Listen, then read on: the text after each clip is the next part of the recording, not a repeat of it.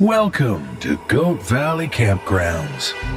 Looking for a place to escape your busy life and reconnect with nature? Goat Valley Campgrounds features 300 acres of quiet forest and peaceful scenery for you to enjoy. Come meet Kate. She runs the place, like her parents before her. We know you'll enjoy your stay as long as you behave yourself and follow the rules. Your survival depends on it.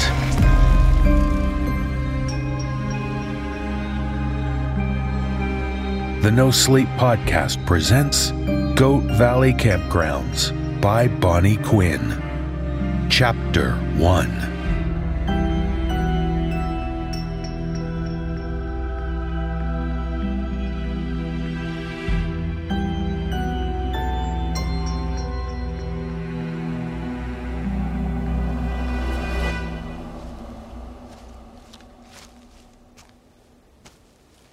I run a private campground. My family has owned it for 3 generations now. I'm the current manager. I'm sharing my story because, well, I won't be able to do so for much longer. Call it a legacy, call it posterity. It's important, is what I'm saying. Simply handing out the rules isn't enough. It was never enough. There will always be dangers, from the thing in the dark to the lights. And yes, even the man with the skull cup. And I won't be able to speak to so many of you for much longer. This is my last chance to tell everyone my story. When we're done, I'll return to the woods. My name is Kate. Let me tell you about Goat Valley Campgrounds.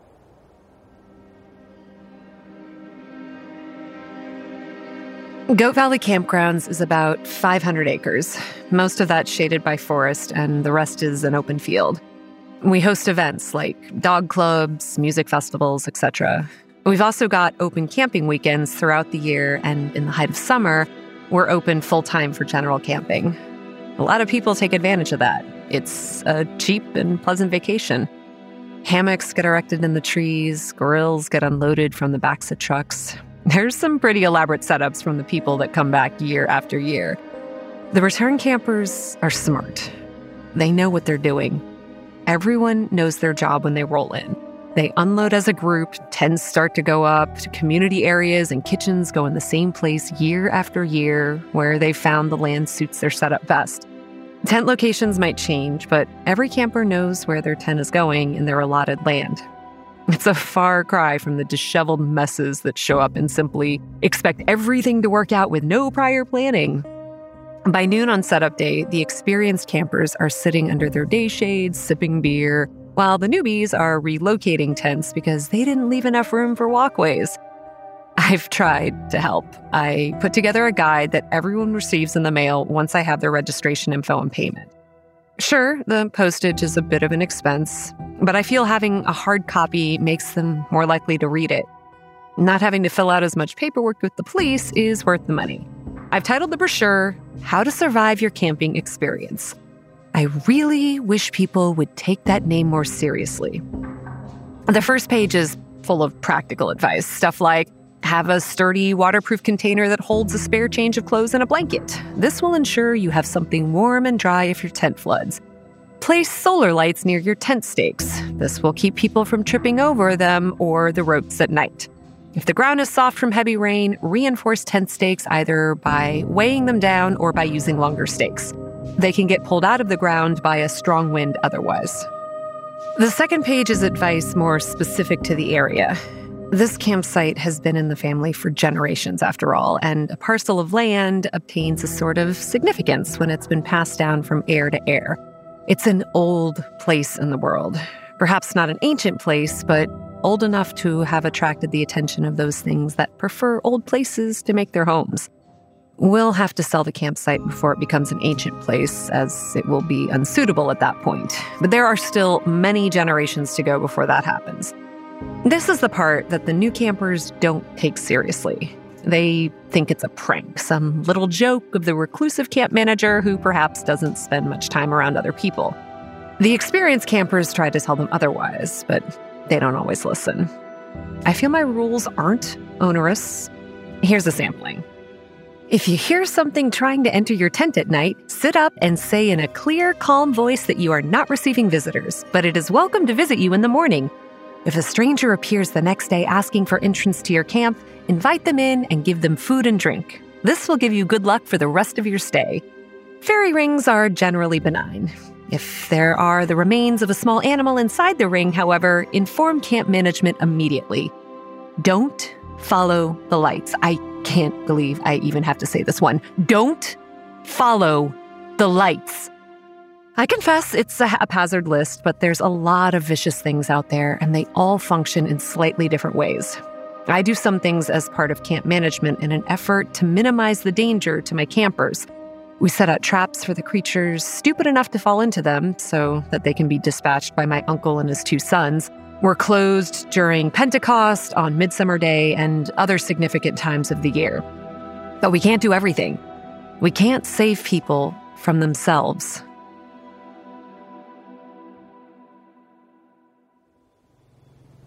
Every morning, I circle the camp on a 4-wheeler. My staff do the same a couple times a day.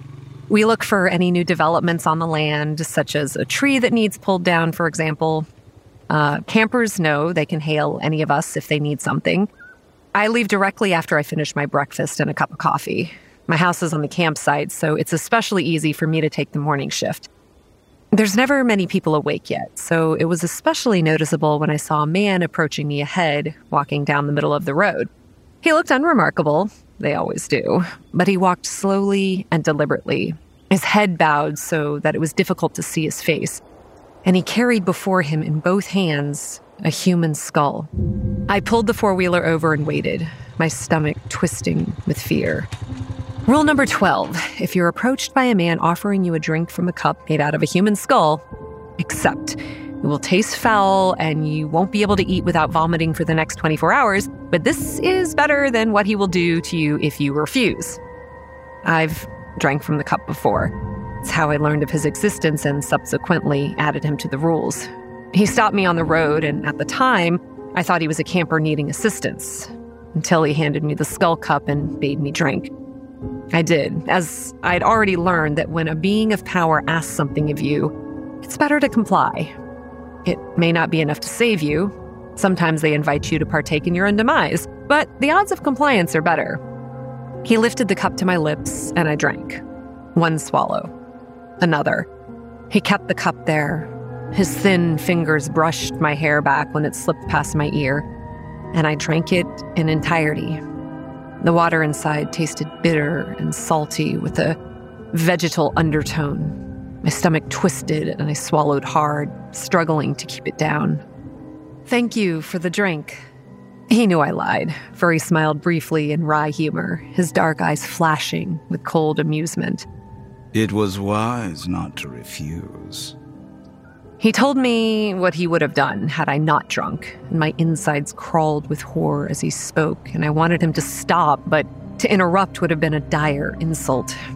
His words were etched into my memories, and for days after, I wept whenever I thought of the fate I had so narrowly avoided. I still feel cold and small when I think of the things he told me. That evening, I threw up my dinner. I threw up the crackers I ate. I even threw up water. Finally, I stopped eating and drinking altogether and waited a full day to try again. I was weak and miserable, but I survived. Now, seeing the man approaching on the road, I mentally cursed my misfortune. This was our busy time of year. I couldn't afford to be sick for a day. He stopped just before he reached me, raised a hand, and beckoned for me to come closer. He didn't raise his head until I stood just across from him. And when he did, he flashed that thin, dry smile at seeing the expression of dread on my face. Are you not thirsty? Not particularly, but if you wish to offer me a drink, I will not be so rude as to refuse. My heart hammered in my chest. Let him release me, I silently pleaded. He put a hand over the top of the skull, covering up the carved opening and the water inside. Be at ease, I did not come to offer you a drink. I came to give you a warning. Some of your charges have conducted business with the children. I stood there, staring blankly at him in incomprehension. He sighed, almost imperceptibly, and even though his expression didn't change, I felt the weight of his disapproval when he spoke next. These ancient beings do not enjoy having to explain themselves. The children with no wagon. Someone bought ice from them. Oh God. He won't save them. He walked past me, his shoulder brushing mine as he did. No one will. Rule number 18. You can buy ice from the children that approach your camp only if they have a wagon. Those are the children of other campers trying to make some extra spending money. They only upcharge by a few dollars, so consider tipping. If a group of children approach you without a wagon, do not buy from them. Act like they don't exist. They'll eventually leave. It wasn't until the man was almost out of sight that I realized I didn't have any idea which campsite had purchased the ice, and there were a lot of people here right now. I did the dumb thing. I jumped on the four-wheeler, turned it around, and went after him. I pulled up along the side of the road, a respectful distance away, and called out to him. Hey, what campsite was it? Are you thirsty after all? I understood it for the threat it was. Nope, I'm good. Sorry for bothering you. I drove away before he changed his mind on granting me mercy. This was a terrible dilemma for me. I hadn't had anyone buy from the children without wagons before. Most people find their silent steers creepy, and the normal children are pretty aggressive with their ice routes anyway, so that no one needs to buy ice by the time those other children show up. I had no idea what to expect. I had no idea how to undo what had been done. I got on the radio to contact one of my senior employees. Brian, we've got a problem. Someone bought ice from the children. Seriously? But they're creepy. They just stare at you. I don't know. Maybe the camper was hungover and wasn't paying attention. Anyway, we've got a problem now. I'll say. So what can we expect to happen now? I have no idea. My great-uncle tried to run them over with his pickup once, and they caused a tree to grow up around the truck and crushed him inside. But I haven't ever had anyone buy ice from them. You just assume it's gonna be bad then? A bunch of unruly, creepy children that go around trying to get someone to buy from them? Absolutely. Get in touch with the rest of the staff and tell them to be careful and watch out for anything unusual. Start asking around and find out who bought the ice. What do you plan to do when we find them? I don't know. I'll probably start by yelling at them for a bit. Careful. As bad as this is, you don't want to make it worse. They could ask for a refund.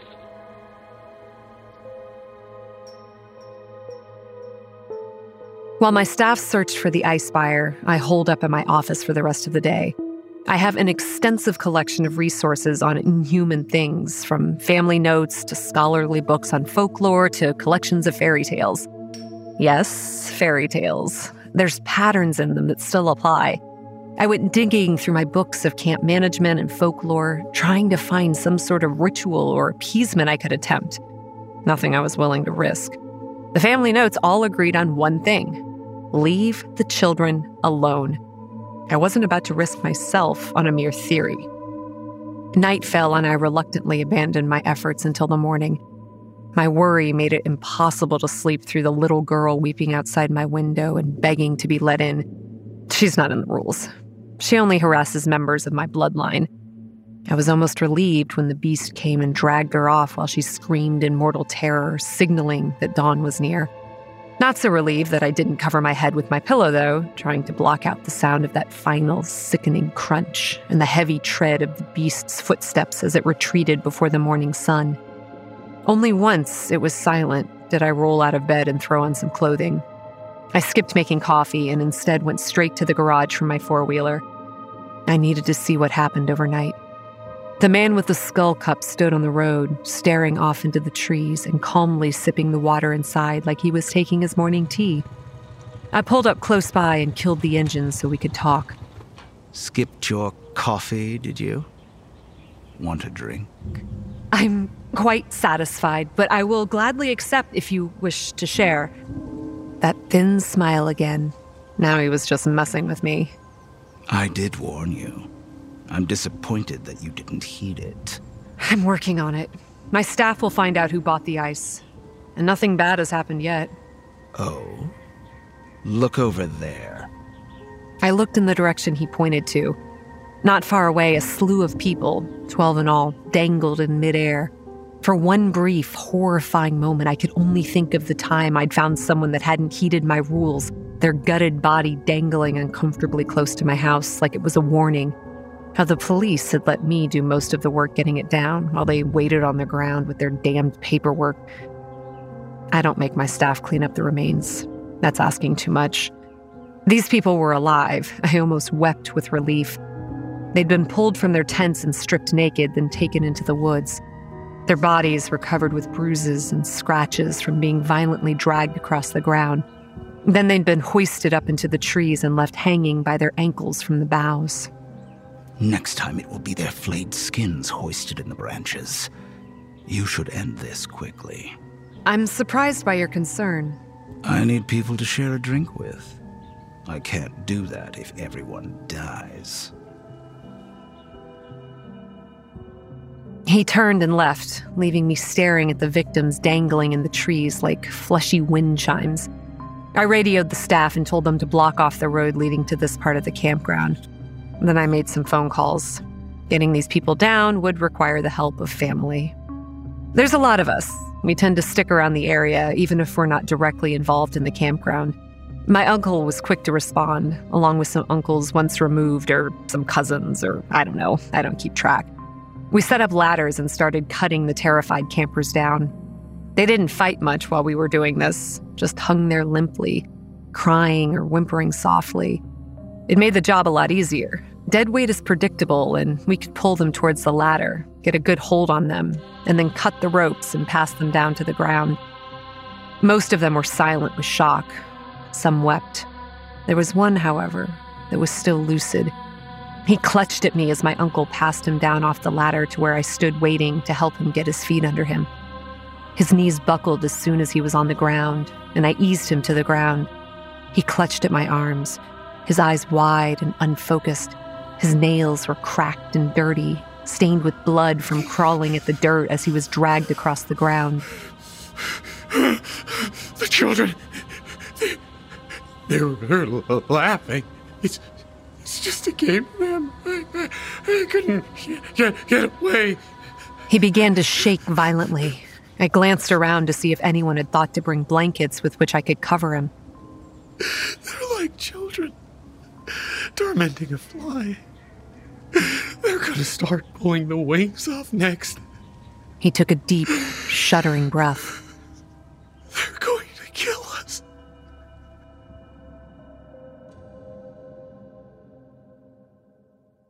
The man's words resonated in my head. The children were going to start killing people. That did seem like the logical progression, and the man with the skull cup had said as much. These inhuman things don't lie, typically.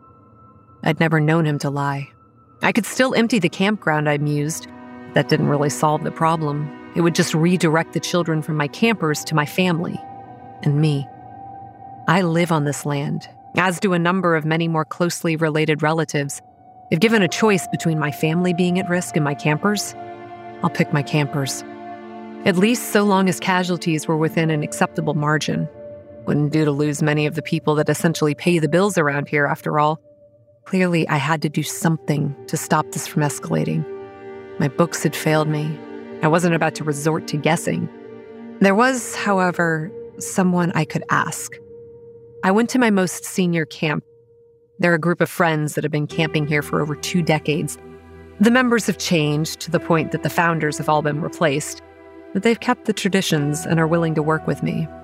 As a result, I've given them the best campsite.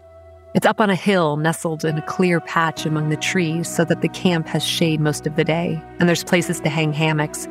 A gas line runs up the hill, so I have to keep part of it free of trees, which funnels the breeze straight to their spot. It's noticeably cooler there than the rest of the site. It's also the most dangerous place to camp in Goat Valley Campgrounds. I heard shouting before I arrived. I slowed, cutting the noise of the engine down enough that I could make out words. I needn't have bothered. It was nothing but cursing. I couldn't tell if it was an inter-camp dispute, doubtful, they kept the drama to a minimum, or if they were angry at another group, plausible, they had a couple feuds going on with the younger camps, or if it was something else. Bracing myself, I hopped off the vehicle and walked in past the line of tents that marked their boundary. There were 5 people in the common area, clustered around the beer kegs. They had a cooler that was outfitted with 4 taps, and they ran lines up through a steel plate that was packed with ice, providing access with chilled beer from the tap at any time. The kegs were all homebrew. Right now, they had all 4 taps open and dark liquid was spilling out onto the ground. There was an odd smell in the air that turned my stomach. Like a butcher's shop, I thought, finally placing the smell. "Hey, Louise!" The senior camper that did all the brewing turned around at my call. "Look at this!" "Is that blood?" "Yes!" She kicked one of the kegs. "All of them are blood. What's going on?" "Don't let this get around, but someone bought ice from the children with no wagon." "Yeah? They didn't come by our camp, but I've seen them around. Creepy things. Even without the rules, you'd think people would know better." You'd think that, wouldn't you? Anyway, I've come to talk to the thing in the dark. I'm hoping it'll tell me what to do about the children. I can ask about the kegs while I'm at it. I glanced at the back of their camp, where the trees crowded in close enough so that their shadows overlapped and the forest floor was noticeably darker under the lattice of their branches. "Sure. We haven't seen the solars go out all week, though, so maybe it's not at home." Rule number 10. Keep track of what time the charge on the solar lights typically runs out. If the solars go out before then, do not leave your tent until sunup. Do not open the tent, not even to look. Stay in your tent, try to sleep, and wait for daybreak. "It likes us, you know. I give it beer." You... what? "Give it beer. I pour a mug of beer into its branches whenever we tap a new keg. It's only polite to share." And it's okay with this? Hasn't killed me yet. And people say I'm reckless. I promised Louise to ask about the kegs, and then I crept into the forest, wincing at the branches that cracked under my feet. Some of the creatures in the campsite were less malevolent than others. So long as they were respected, they wouldn't kill you or even seriously harm you. I'd spoken to the creature in the dark only once before, when I thought to put the senior camp near its lair. I asked if their proximity would disturb it. It replied that they would not, but nor would it hesitate to take any of them were they out in the open when it passed by. I don't know what happens to the people it takes. Their bodies are never found. The entire camp dreams of dying, however, of slow and torturous death in whatever manner they fear most. I dream of the little girl and the beast, and when I wake, I know that I'm going to be talking to the police yet again. The creature's lair is nothing more than a mound of broken branches, easily mistaken for a pile of stacked debris. There are some signs, however. The air grows colder as you approach. Sound falls away, encasing you in silence, so that the only thing you hear is your own heartbeat. Mine was growing steadily faster as I drew nearer, and it felt like the darkness in between the piled branches was reaching out, gathering up all the light and dragging it to its doom. Flowers littered the forest floor, the white, parasitic ones with bowed heads feeding on the tree roots running below the barren soil. "Excuse me. Sorry to bother you, but I have a question." A long silence. I waited, wondering if this was in vain and perhaps the creature wasn't there. Then it spoke, and its words were rough like stones rolling against each other, and I winced in pain, for it felt like my head was between those stones and my skull would crack under their weight. It asked me what I wished to know. "I'm here about the children.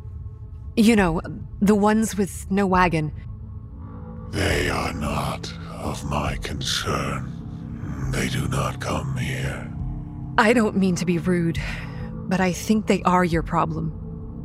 The ground rumbled underneath my feet, a faint tremor as I held perfectly still, heart pounding. Only once the ground was still again did I dare continue. You see, they turned Louise's kegs of beer to blood. She's very upset. That's the beer she shares with you. The children have harmed the one that brings me offerings. Well, Louise is passionate about her beer, so yes, they did harm her. Will you tell me what I need to do? A faint vibration rippled through the soil like a drawn-out sigh. The children are displeased by their lack of prey. They rejoice at finally being given an opportunity. I pressed my fingers against the bones near my ear, as if that could help relieve the pressure from its voice. To do what? The pile of branches shifted. The earth shifted, and I stumbled, realizing in sudden terror that the small lump of debris was not nearly enough to contain the creature inside, and it was far larger and perhaps far more terrible than I'd imagined. Its shrug had nearly thrown me to the ground. The kegs are just the start. More will suffer. All will suffer, and then the dying will begin. My entire campsite was at risk. I felt cold inside. I could evacuate, I thought. I could claim there was something, a gas line rupture, disease outbreak. There were some options available that would explain why I was throwing everyone out. But then what about my livelihood? Would people run?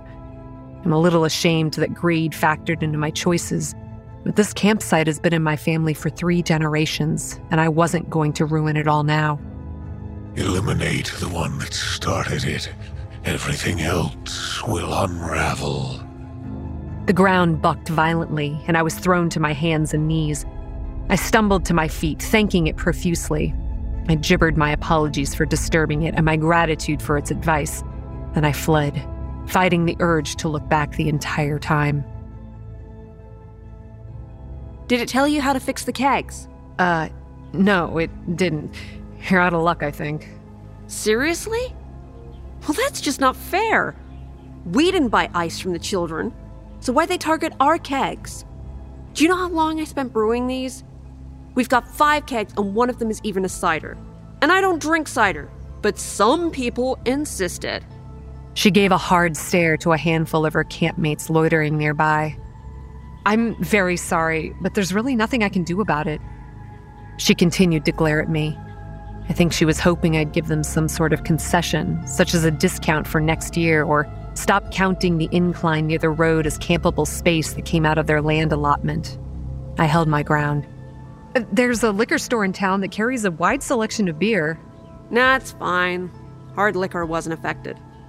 Time for gin and tonics, everyone. I left them to their drinking. Eliminate the one that started it. Those words rattled around in my head as I went from campsite to campsite, asking if they'd bought ice from the children.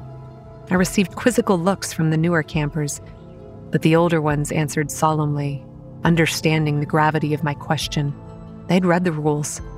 Finally, I found the camp that bought the ice, and they identified the person that had made the purchase. He was elsewhere at the moment, but I could stop by later, they suggested. I said it was fine. I wasn't ready to talk to him. I wasn't ready to take the creature in the dark's advice. I had to swing by the front office to meet with the police officer that was handling the abducted campers. Probably wanted me to cut a check for the hospital. Paying for medical treatment helped keep my people quiet, especially with the police there to indicate the authorities were going to obstruct any attempts to cause trouble by the victims. I admit that I resented it a bit. It's not like these people were likely to come back and keep paying camp fees. Some do return, though. You'd be surprised. I was still reading through the invoice the police officer presented when I happened to glance up and look out the window. On the other side of the road stood a child, a young boy, perhaps 11, barefoot with shorts and a t-shirt. In one hand, he held a pair of scissors. He smiled as my gaze fell upon him, and he slowly opened the scissors. Shut them.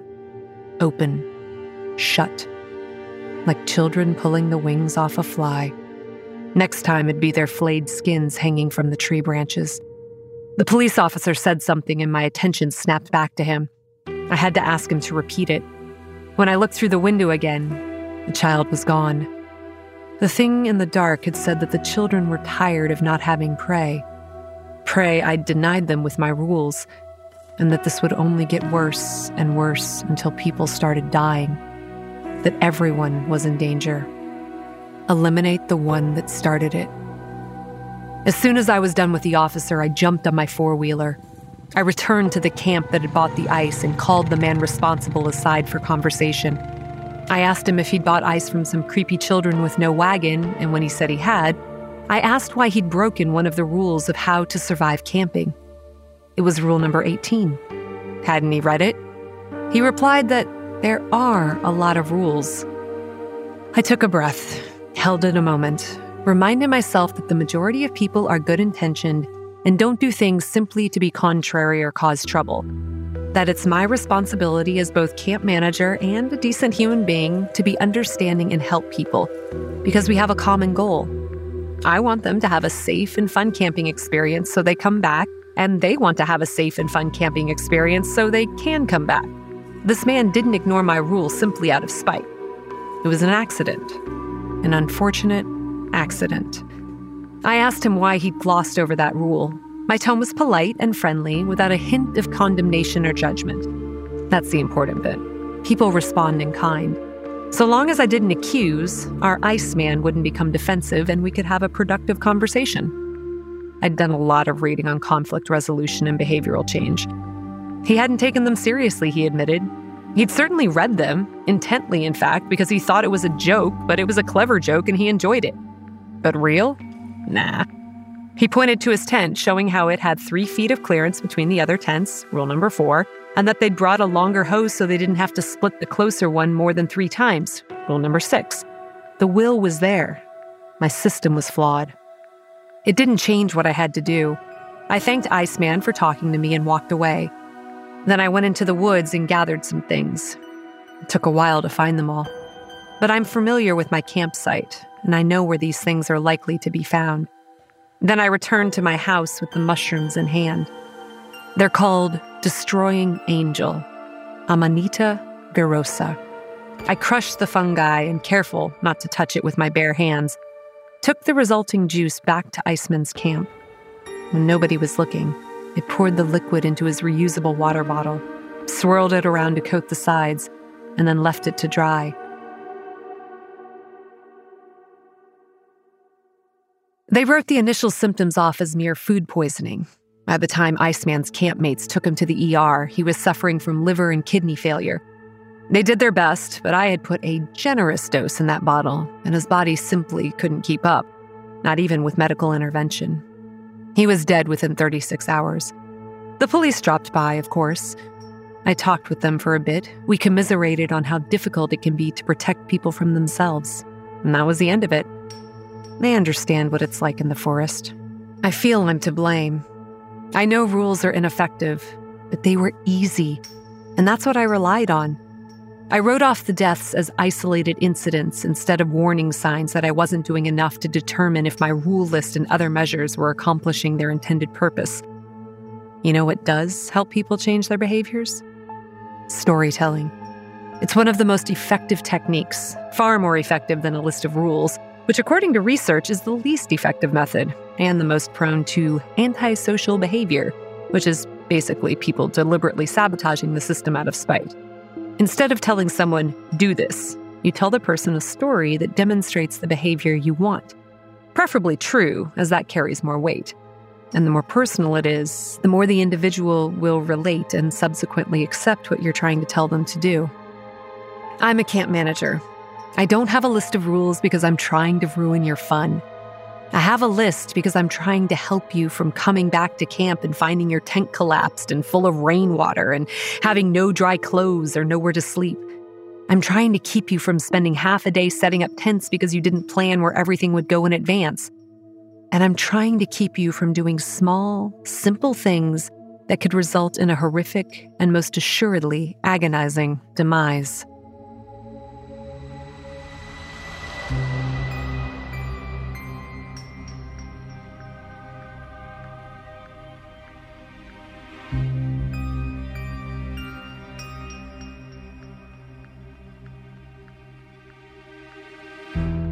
Goat Valley Campgrounds was written and adapted for audio by Bonnie Quinn.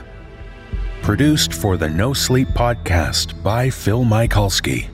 Musical score composed by Brandon Boone. Starring Lindsay Russo as Kate, Mick Wingert as the man with the skull cup, Erica Sanderson as Louise, Kyle Akers as Brian, Jake Benson as the Hanging Man, and Peter Lewis as the Thing in the Dark.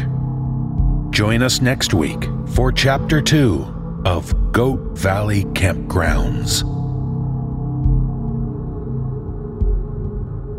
This audio program is copyright 2022 by Creative Reason Media, Inc. All rights reserved. No reproduction or use of this content is permitted without the expressed written consent of Creative Reason Media, Inc. The copyright for Goat Valley Campgrounds is held by Bonnie Quinn.